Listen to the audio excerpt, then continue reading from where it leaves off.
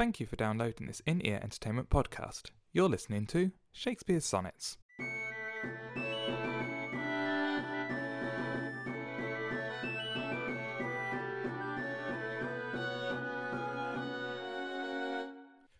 Sonnet 31. Thy bosom is endeared with all hearts, which I by lacking have supposed dead. And there reigns love, and all love's loving parts, and all these friends which I thought buried. How many a holy and obsequious tear hath dear religious love stolen from mine eye, as interest of the dead, which now appear but things removed that hidden in thee lie. Thou art the grave where buried love doth live, hung with the trophies of my lovers gone, who all their parts of me to thee did give. That due of many now is thine alone. Their images I loved, I view in thee, and thou, or they, hast all the all of me. That was Sonnet 31. I am nailing these sonnets. I'm so happy. We are going through Shakespeare's sonnets. I am joined by let's think of some adjectives. Very snappily dressed, very, very witty, sharp-wit, silver-tongued Thierry. Say hello, Thierry. Hello. See? I'm not sure if sharply dressed is... I'm wearing my university sweater. It's not really... It's smarter dressed than me, who has just put on the same clothes from yesterday, because I'm a slob. You've got... It is an epic banana jumper, though. It's a banana jumper, which was designed by my cousin-in-law, who did a master's in men's knitwear, which I didn't know existed, which I think is awesome because it does exist. And he did that, and he's had fashion shows, and he now designs men's knitwear for a online company. There are many online companies, but he does it for one specific one, and it's a jumper with bananas on it, and it's awesome, and I love it. That has nothing to do with this sonnet at all. But... we can work it in. We can work it somehow. Bananas. We just need bananas or jumpers. What do you think about this sonnet? I keep passing them off to you to start with because, yeah, why not? I quite like the idea that all the loves that preceded this one have sort of just been a preparation for this big love now, which is sort of the feeling that I'm getting from this one. I have to say that's not quite how I read it, but I quite like that reading. The way I read it, I suppose, is that the fair youth is like an amalgamation of all his loves. So in the where it is,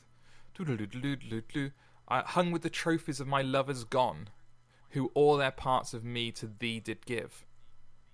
So I was seeing the young love as taking on the qualities of all the other people that Shakespeare has loved throughout the ages and becomes like an uber Shakespeare date.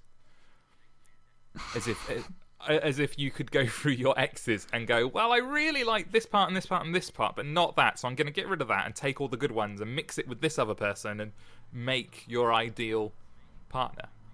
Kind of Frankenstein-y, or Frankenstein's monstery. It is, yeah, I get that. It is very, very strange. I guess sometimes you meet people who have different qualities that you've only known in several different people up until that point. But this does actually sound like, I've took all the bits that I liked and put them into this one. But then again, as you said before, if he's creating this perfect image, then that's a fairly easy thing to do, to just see all those qualities that you want to see in one single person. Yes, and yeah, it does lead into the Shakespeare seeing what he wants to see rather than what is actually there. Because I guess at this point, the sonnets were fairly early in Shakespeare's career, weren't they? They were one of the earlier things he did. And so he wouldn't have been old at the time, but he wouldn't have been young. I imagine he would have been approaching middle age of the time, I guess. So maybe the fair youth is his middle age, his midlife crisis. The fair youth is his Ferrari when they didn't have Ferraris. Wow, that's It's possible. I just the idea of imbuing someone with all the qualities of your exes, because I suppose when you think of exes, there are two ways you can go, which is you can either hate and despise everything that they they represented and they are, or you can enjoy the bits you'd enjoyed and sort of admit that they had their flaws and the flaws were just too big for you to overcome, I guess. And it sounds like Shakespeare is doing the latter and is then taking the parts he likes and imbuing them into someone else. He was actually towards the end of his life when he published the sonnets. I've just checked. Well, 1609, we know that one. So that makes him even older. So yeah, maybe this is his midlife crisis, or he's a dirty old man, and he is creating his perfect man, woman, date, lover, perfect lover. I mean, from today's point of view, it would be the midlife crisis. He died in 1616. Yeah. When he was about 52. We're not quite sure when he was actually born. Yeah, so he'd be 40. So, yeah, in his 40s, yeah. So maybe that works. I've just cracked the sonnets. It's Shakespeare's midlife crisis. It's kind of cutting insight like that is why people listen to this podcast. We finally understand. That's what all the literature analyses have been trying to come up with, and you've cracked it finally. In 31 sonnets. Not even them all. 31. Completely ignoring the 120 that are still to come. Yes. Yeah, more than 123 to come, isn't it? 154 altogether. It's going to be good. Yeah. It's quite a nice. I think it's quite a nice poem. It has an odd rhythm in places. The last bit, their images I loved, I view in thee, and thou or they hast all the all of me. It's quite an odd. It's taken me a couple of. I was reading these before I recorded because I started practicing. You may have noticed reading them, and it took me a good couple of run throughs to get my tongue around the meter of those words. It is a very, very strange line, even for Shakespeare. Yeah. Their images I loved, I view in thee. So it is that imbuing. What I loved about my previous lovers, I now see in you. And thou, or they, hast all of me. So Shakespeare almost is saying he sees himself in the young lover as well. So there's kind of a bit of a self-loving going on. In a bit of narcissism. Yeah, that's the proper word. That's what I was trying to search for. Yeah, there's a bit of narcissism in all this. And maybe sort of the going, not to be crude, but the sort of masturbatory imagery we had before coming back, in the sense that he's having traffic with thyself. Yeah. What was it? Thy own self. Yeah. He loves himself, and he sees all his lover's best parts and all his best parts reflected in the fair youth. Possibly. Which makes it even weirder than just seeing former lovers in someone. Yeah. To see an enhanced version of yourself is yeah. I wouldn't date myself. You complete me and all the other people I've ever slept with. It's like a cascade, is what it is. Yeah.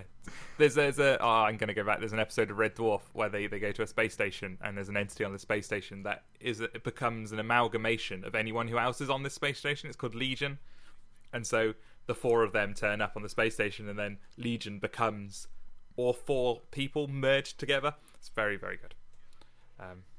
And the only way they survive is by knocking each other out. So that anyway, doesn't really have any resemblance here, but I quite like that episode. It starts off. It's quite an interesting. It seems to flip between very loving language and very. Trying to think of a way of expressing this. Very like love lettery kind of language. Thy bosom is endeared with all the hearts, and then it kind of switches into religious. So it's got how many a holy and obsequious tear hath dear religious love stolen from mine eye, and then it goes back to the kind of loving language again. So it's quite an odd sandwich. So it's like a religious sandwich of sex, is what this is. It kind of goes. You can have sex, but you need to feel bad about it. Yes, and all the religious bits are about we were having fun with the word beforehand. Obsequious. That's it. Obsequious, which is sort of servile and servant type language, I guess. Is that correct? Did I just misdo that word? What does it mean? I still have to. My internet is so. Maybe that's the problem. My internet is very, very slow today. It's servile complacence. Yeah, which is what religion wants. Religion is about being servile. And so how many a holy and obsequious tear have dear religious love stolen from my eye, as interest of the dead which now appear, but these things removed that hidden in thee lie. So he's saying the things that religion has taken from him, the tears that religion has made him shed, he kind of gets back in the young lover, maybe. Again, it's that sense of the young lover bringing things back, to making things equal. Does that make any sense at all? Well, to me it makes sense. I'm just very convinced. Whether it makes sense to any scholars, yeah. Yes, they're screaming at us, going, "What? This? Maybe we're going to become famous for the people who misread every single sonnet. That wouldn't be good." But there's no wrong answer in English, as people who would never take an English degree in their life used to tell me. There's no wrong answer. It's all opinions, and it's just rubbish. There are wrong answers in English. If you read war poetry and you say, oh, this is about... if you read like World War II poetry and say it's about the occupation of Iraq, you're wrong. That is a wrong opinion. It is not all opinions.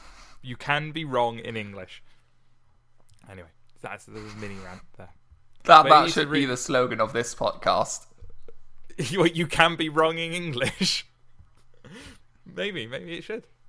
What did you think? Come on, I'm doing too much talking. What do you think? Tell me more. Educate me.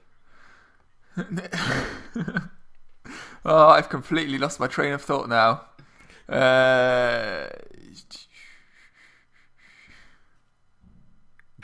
God, my mind's completely wandered off now. Educate me, and it just goes to dead air. Thanks. That's pretty much what happened. Now my brain just went nothing. White noise. I do like the end image, which is quite is it macabre sort of ending. Thou art the grave where buried love doth lie, hung with the trophies of my lovers gone, who all their parts of me to thee did give. That due of many now is thine alone. I love the idea that the young youth is being compared to a grave hung with trophies as well. It's such a very odd image after we've had all of the sonnets leading up to this have been all about fighting nature, or you are prettier than nature. Nature will die, but your brightness and your beauty will go on. And now he's being told you're like a grave that's hung with trophies. And it's quite an interesting flip, I think. But then we've had there's quite a lot of death in this one. We've had as interest of the dead which now appear, but things removed that hidden in thee lie. So even there's the grieving of the people that have already died. It's quite an odd image, but it sort of appears throughout the sonnet. Yeah, that death is taking things away, and the lover brings them back somehow. So maybe it's the sense we've been talking about, that other loves live on in the youth. It is just that. It's the idea that Shakespeare's able to recapture his old relationships through this new relationship. That being in love with you is like I'm still in love with the others. That part of them lives on. That relationship hasn't ended. Shakespeare seems very obsessed with things ending and disappearing, which is interesting. When the relationship ends, the love ends. That I don't agree with that personally, but that seems to be Shakespeare's view, and so the new relationship allows him to, in some way, carry that love forward. Am I just sounding like an arrogant weirdo at the moment? I did look further into the obsequious word, and apparently it's now obsolete, but it used to also pertain to funeral rites. Okay. Which yeah, then that so I guess that would be another, yeah. Yeah, how many are holy and obsequious? More death. Here? So he's almost blaming, if you take that reading to its extreme, with lines 5 and 6, it's almost saying that religion is stealing his lovers from him, in the sense that they die, and religion is responsible for death. It's the holy and obsequious tear, hath dear religious love stolen from mine eye. Which sort of makes sense. I mean, they thought that God controlled all life, and that God decides when people... Well, some people still do today, that God decides when people die.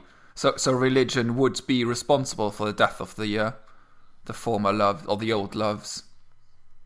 Yeah, and then to blame religion as well. It's a very un-Christian thing, unreligious thing maybe. Let's try and keep it general. An unreligious thing to do is to blame it, but yeah, I can see that as a possible reading. So this sonnet, we're kind of heading back in. We've had I can't remember your official phrasing, but it was like a sea of boring sonnets, where they were all very one-dimensional. I think calm, ocean of calm or something.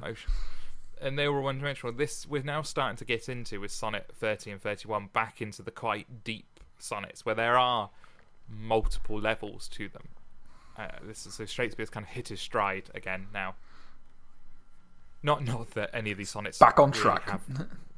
Yeah, back on track. And I know that the sonnets weren't necessarily written to be read in this order, but it's the order we're reading it in, and sonnet I'm going to imply whatever I want about that order. It's my prerogative. Would you like? It's all about the war in Iraq. Yes, this sonnet is Shakespeare's look on the occupation of Iraq, and I think it's quite good. It's rather good. Would you like to read us out, and then we shall move on to the... I'll read us out. Yes. Can you get through this one? Sonnet 31. I'll try to. Sonnet 31. Thy bosom is endeared with all hearts, which I by lacking have supposed dead, and there reigns love, and all love's loving parts, and all those friends which I thought buried.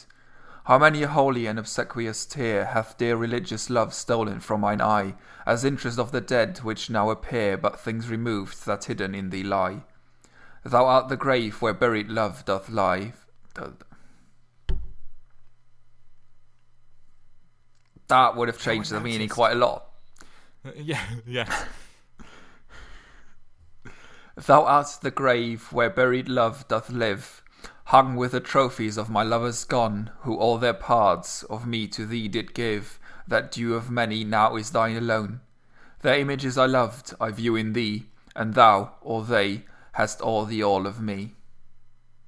Very good. That was Sonnet 31. I've been Mark Chatterley, and you can follow me on Twitter if you like. I'm at Nufkin, and I've been joined by, as always, Thierry Hillis, and you can find me on Twitter at Sound of Seagulls. And we will be back next time with Sonnet 32. See you later. Goodbye.